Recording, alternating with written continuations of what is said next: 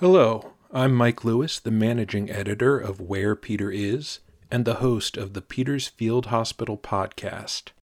This is part 2 of my discussion with David Lafferty and Nathan Tarowski about the influence of leaders like Archbishop Vigano and Taylor Marshall on ordinary Catholics. In part 1, we discussed the influence of the QAnon conspiracy theory on Archbishop Vigano's recent letter-writing campaign. In part 2, we talk about the extremes that this kind of rhetoric has reached, the disturbing impact of these messages on ordinary Catholics, and what we can do to reverse this trend. As always, we would like to thank our Patreon sponsors, especially Lisa, Chris, and Stephen. If you would like to support Where Peter Is, please visit wherepeteris.com and click on the Patreon button on the right-hand column of the page. We hope you enjoy part 2 of the podcast.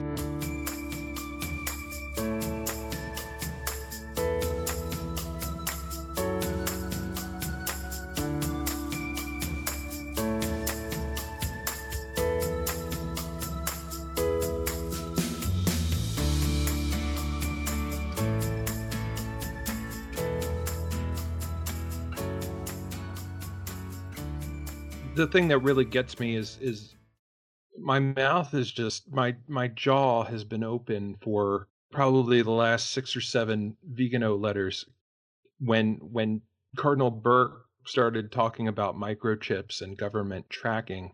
It's amazing to me that these figures are allowed to continue without any pushback. I mean, honestly, when Cardinal Burke openly requested in 2017 for the reconsecration, of course, in his mind, the actual consecration of Russia to Mary's Immaculate Heart as Our Lady requested at Fatima. I thought that was the Rubicon, because I thought that faithful Catholics, the great majority of them in the U.S., support Pope John Paul II and Pope Emeritus Benedict, even if they don't support Pope Francis. I thought he had crossed a line. But boy, has he blown past that line and then started talking about apostasy and suggesting that the full third secret wasn't revealed, and has bought into a lot of these one world conspiracy theories. Nathan, I've described this as post-reality. I've heard a lot of people talk about our culture as post-truth. Like you were saying earlier, you're shocked at the number of your peers, the number of Catholics, especially young adult converts, who are just buying into this stuff. How deep do you think all of this goes, and where do you think it leads? I have a hard time envisioning any endpoint to this process other than some kind of formal schism at some point. I think the only reason there hasn't been some sort of public excommunication or schism or something yet is that we are living in a post-truth, post-reality environment where the fact that there are millions of people who think that they are literally more Catholic than the Pope is just something we've all agreed to accept or ignore or not point out as strange anymore. I think eventually the other shoe is going to drop, and it's going to become clear to people that there's no way for the institution of the papacy to coexist with a significant constituency of Catholics that think that the Pope is an evil Democrat, baby-eating heretic. I think the whole post-truth and post-reality we just agreed to live in this utterly absurd situation because it would be too awkward to point out how ridiculous it is. The post-truth, post-reality series of points or catchphrases or whatever is apt here. And I just don't see any way out of the mire of millions and millions of especially American Catholics, genuinely believing and being told by prominent clergy that they are literally more Catholic than the Pope. I just don't see any way out of that other than some sort of breaking point. And I think one of the reasons, perhaps, why Pope Francis hasn't actually taken any formal action. Well, I consider two possibilities. One, he and those around him might underestimate the depth of this problem. They may not realize how many priests are preaching this from the pulpit, discussing this among themselves, how widespread it is at seminaries. And frankly, although not a lot of them are public about it, I have a feeling there is a significant minority of US Catholic bishops who are to some degree on board with this line of thinking. The other possibility is that he might be aware of it, but he knows at this point that they're not going to listen to any kind of disciplinary action. They're not going to recognize any kind of excommunication or declaration that they've gone outside of communion.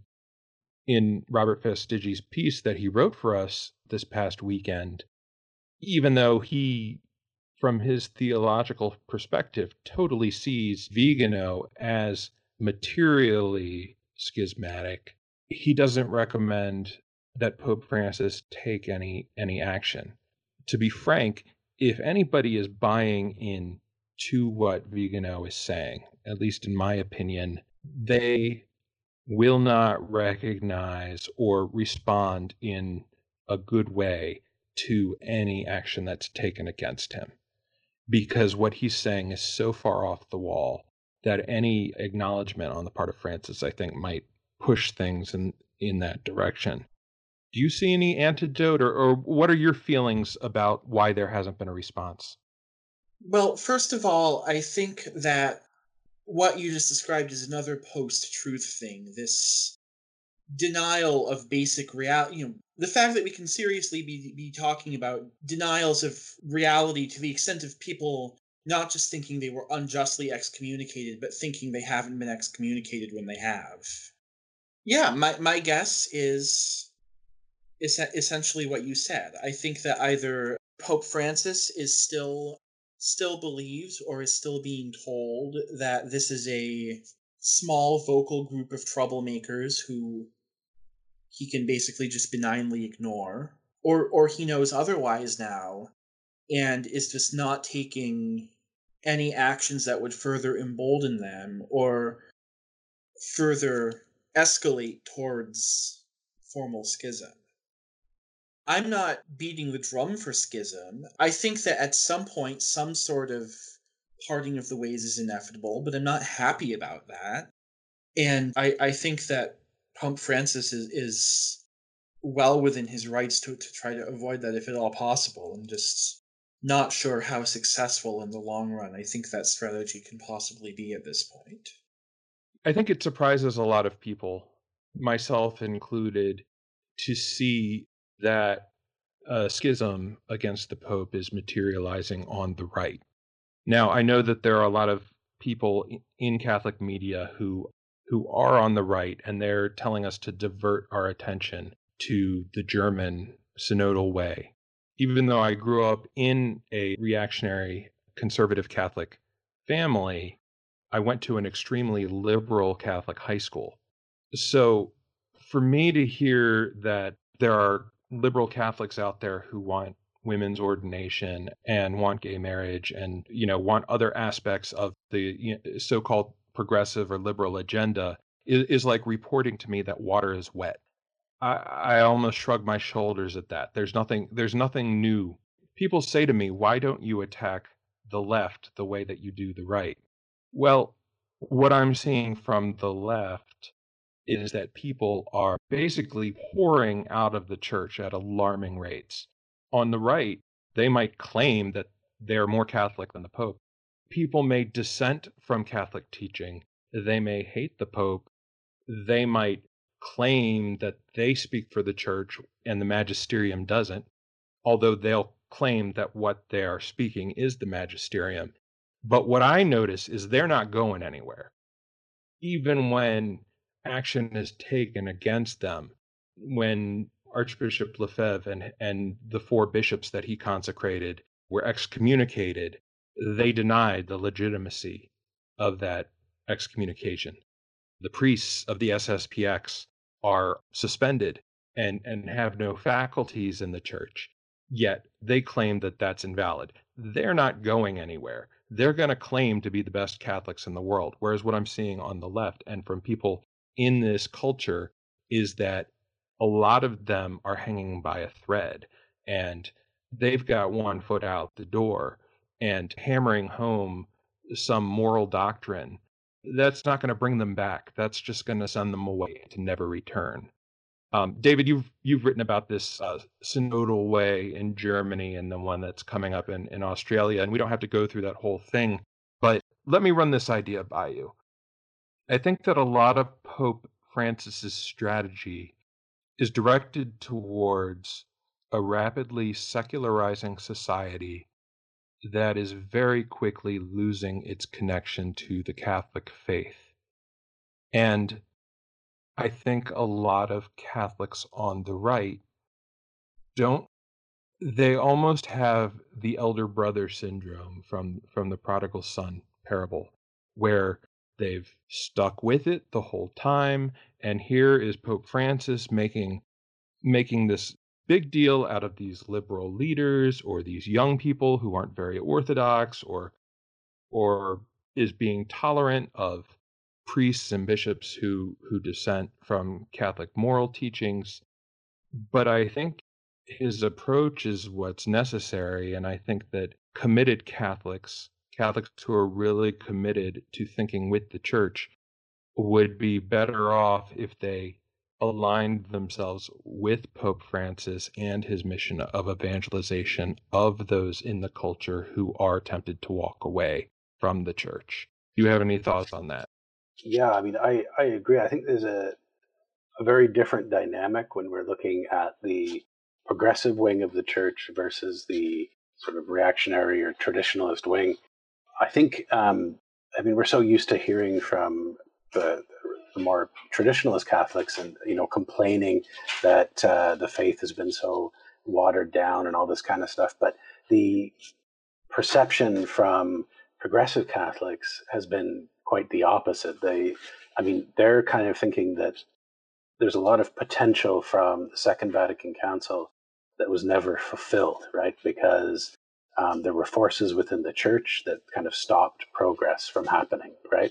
And you saw that with, they're especially, they had a big problem with Ratzinger or Pope Benedict, and the way that he sort of, clamped down on progressive theologians and that sort of thing. And so they've gone through this long period where they said, we really wish the church would go further. We really wish the church would make more progress.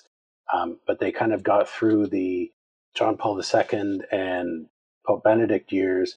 And then in the midst of that, when they were, thinking they were being patient, then the abuse crisis breaks out.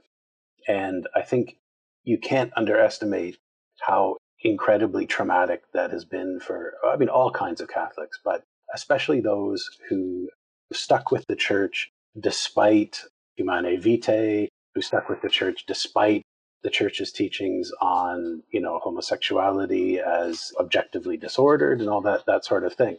Then to see the church just sort of disintegrate into sexual corruption, within its own ranks, it just seemed like the ultimate in hypocrisy. So I think on the progressive wing, what we're seeing is, people who want now, they're saying either we get that progress that we were sort of promised at Vatican II, or it's done for us.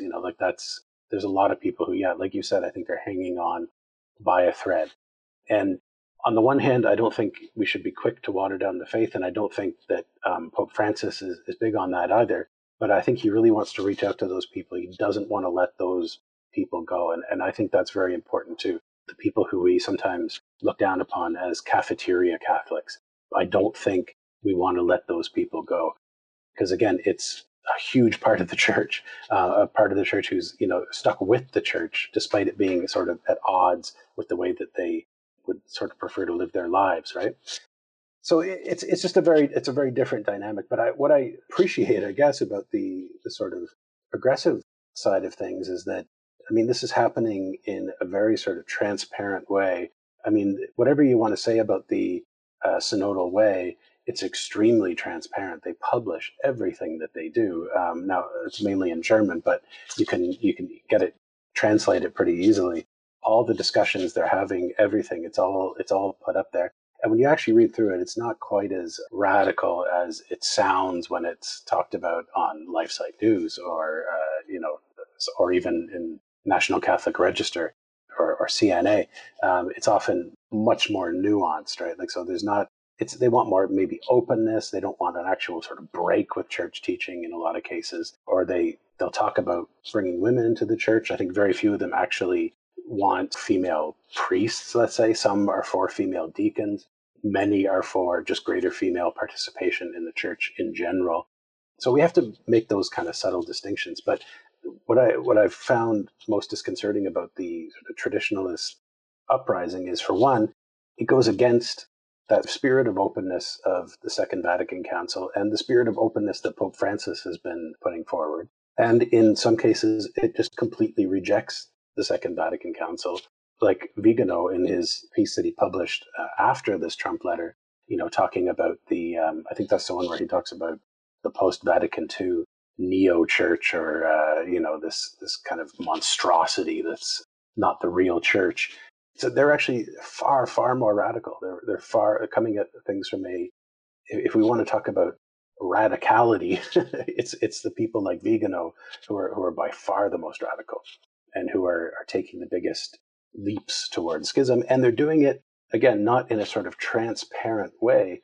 They're doing it through these sort of staged media interventions. And, like Vigano's in hiding. You have basically people testing, seeing how far they can go, how much they can get away with, how much they can kind of push against Pope Francis and the sort of post-Vatican II church without being, excommunicated or disciplined or whatever. And to me, it just seems it's fundamentally dishonest. It's that kind of working against the Pope where you're really trying to stab him in the back. And I think that's the thing that has to stop. At least in Germany, they're doing it in full sight of everybody, and we can all critique it. And I think we should critique it. But at least it's there, and they're listening, and it's all under the eyes of the church. Nathan, I was just thinking about some of what David said and seeing if you agree. As I mentioned earlier, a lot of this seems like a rehash of the post-Vatican II traditionalist reaction. And there's a big part of me that thinks that this only leads down one road. I think one thing that we've noticed is that since this resistance to Pope Francis began, each of these anti-Francis voices, leaders, has adopted even more radical positions. They've gone from finding Pope Francis a little concerning or troubling to openly disagreeing with some of his teachings to declaring that he's a heretic. Now we have people who are denying his authority. Taylor Marshall has embraced the SSPX to a large degree. Vigano theologically seems to be in schism from the Pope.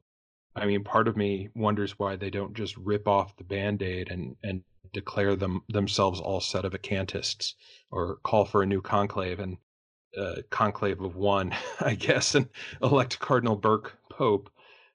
I think part of it is because they want to hold on to what they have institutionally, especially those who do rely on the institutional church. But I guess one thing that you said was you don't really see a reversal. How much lower do you think it can get? I don't know if I can answer that question, because if you had asked me even a year ago, I don't know that I would have thought it was possible for it to get as low as it is now. Yeah. The funny thing is, I back in 2018, I wrote a piece about how a lot of these people are conspiracy theorists. And I took a quote from Bishop Schneider and a quote from Cardinal Burke talking about the consecration of Russia, and a Mhm. quote from Cardinal Sarah. And Mhm. now that I look back at those, it's almost quaint to think of what I thought of as an off the wall conspiracy theory from where we were then to where we are now. Vigano, I think, is a cornucopia of crazy, even compared to Burke, even compared to Schneider, certainly compared to Seurat, who, even though he's gotten up to no good in the past few months, I still feel kind of at least a half step above the rest. Yeah, I don't know how much worse I think it can get.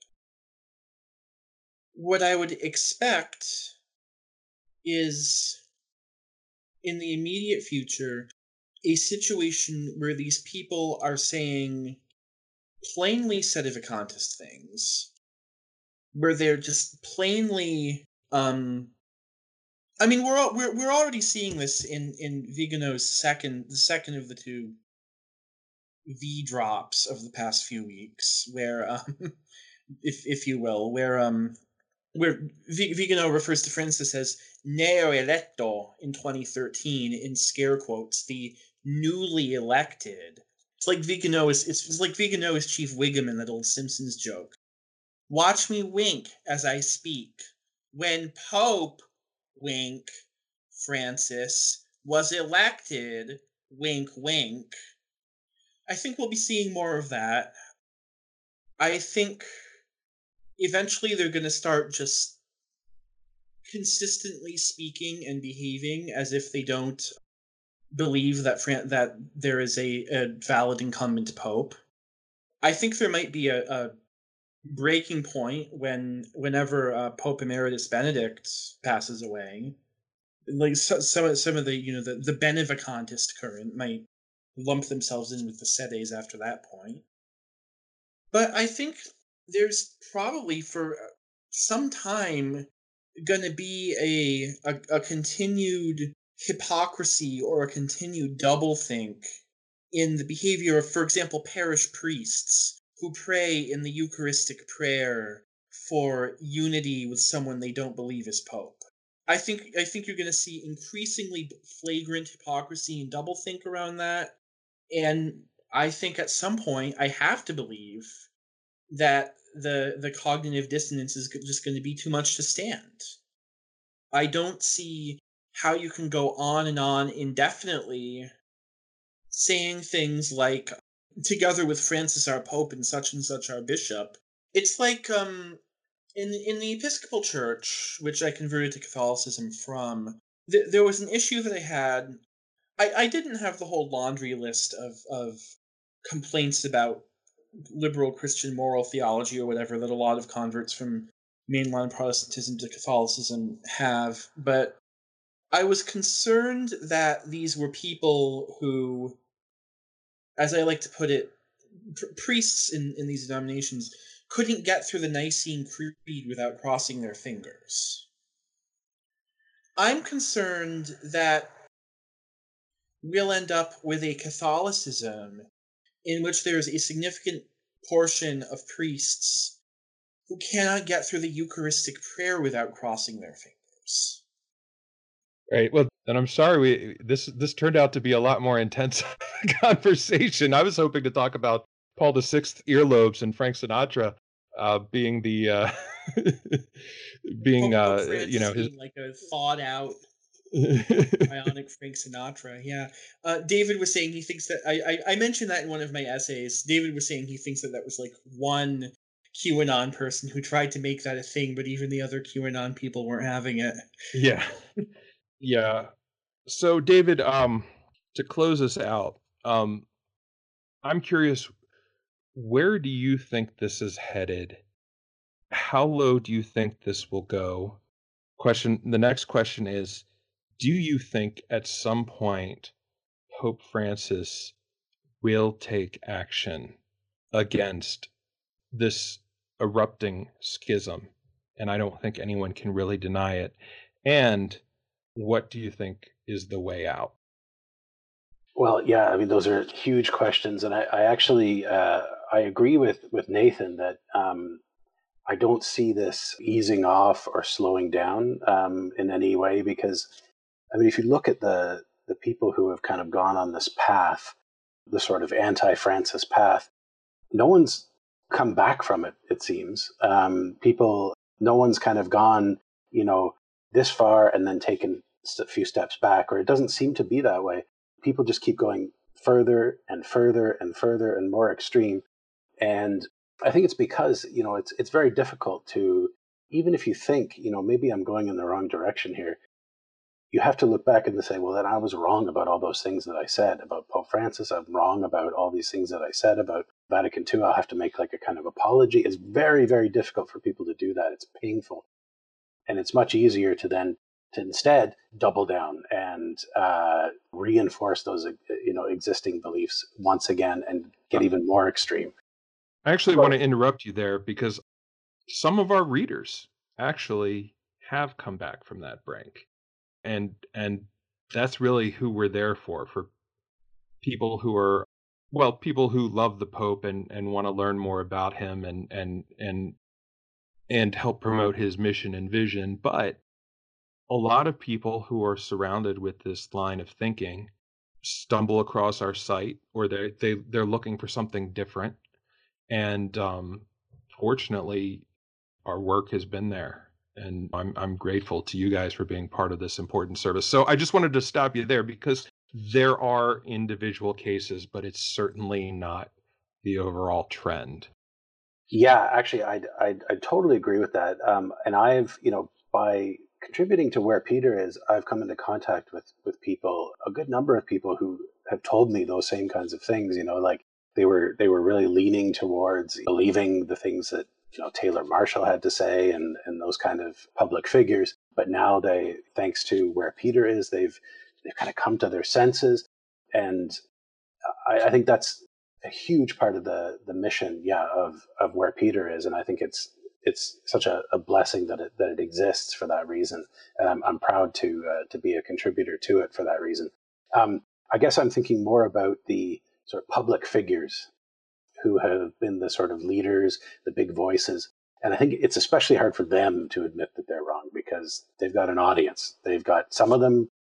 This is pulling in a lot of money for them, and to turn around and kind of back off some of those things they were saying before, that's going to earn them a lot of criticism. They're going to lose followers. They're going to lose that income stream. And so again, you can only kind of maintain that momentum by getting more and more extreme. And I think, unfortunately, they're going to take some people with them, but hopefully many people will come to their senses in the meantime.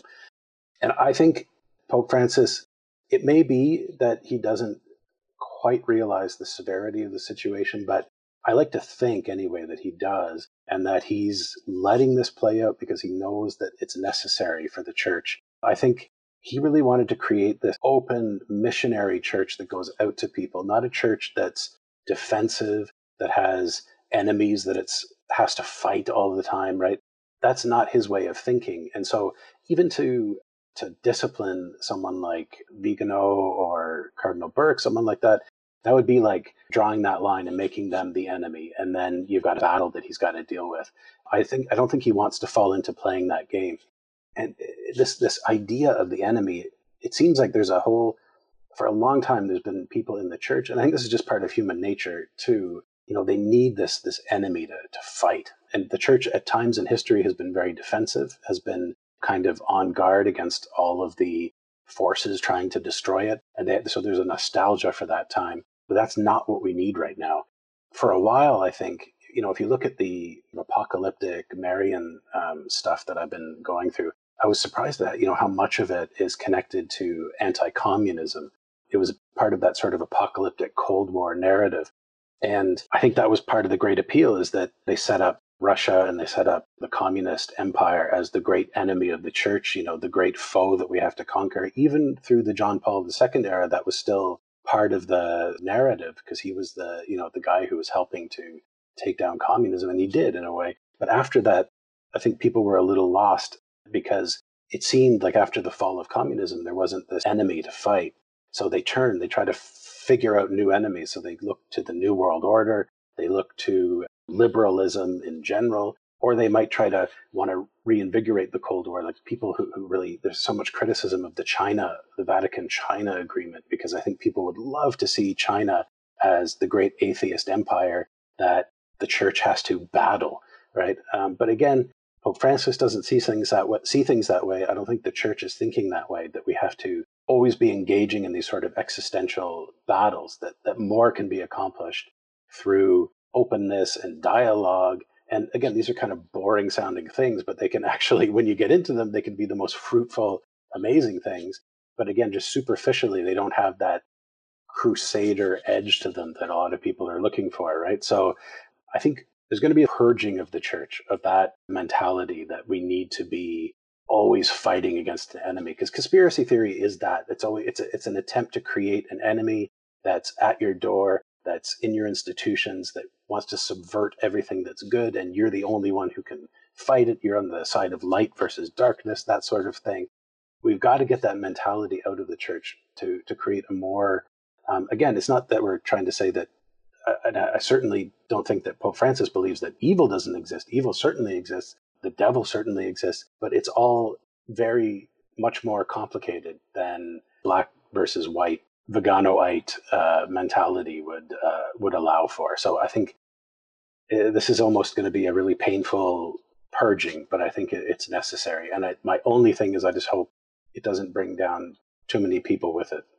Because, again, it's ordinary people in the pews who I think, we probably care the most about, especially at where Peter is. And that's, I guess, the thing that's the most heartbreaking, to be a North American Catholic and to see this happening to people, friends, family, people we know, people in our congregations. There are going to be losses by this strategy, and I guess that's the thing. That's why I keep thinking I wish Francis would.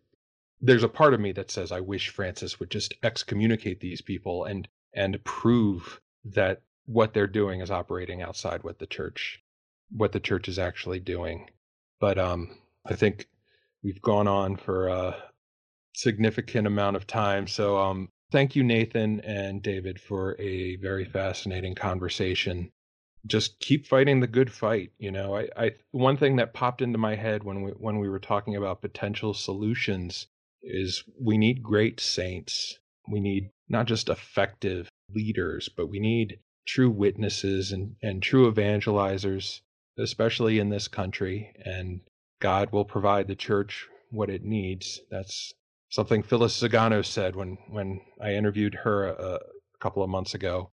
So yeah, I mean, let's continue to pray for our church, pray for Vigano and all those who are following him. Pray for Mr. Q, whoever that is. Let's keep our eyes fixed on Christ and try to stay close to his church. So thank you, Nathan, David, and everyone listening. Until next time, take care.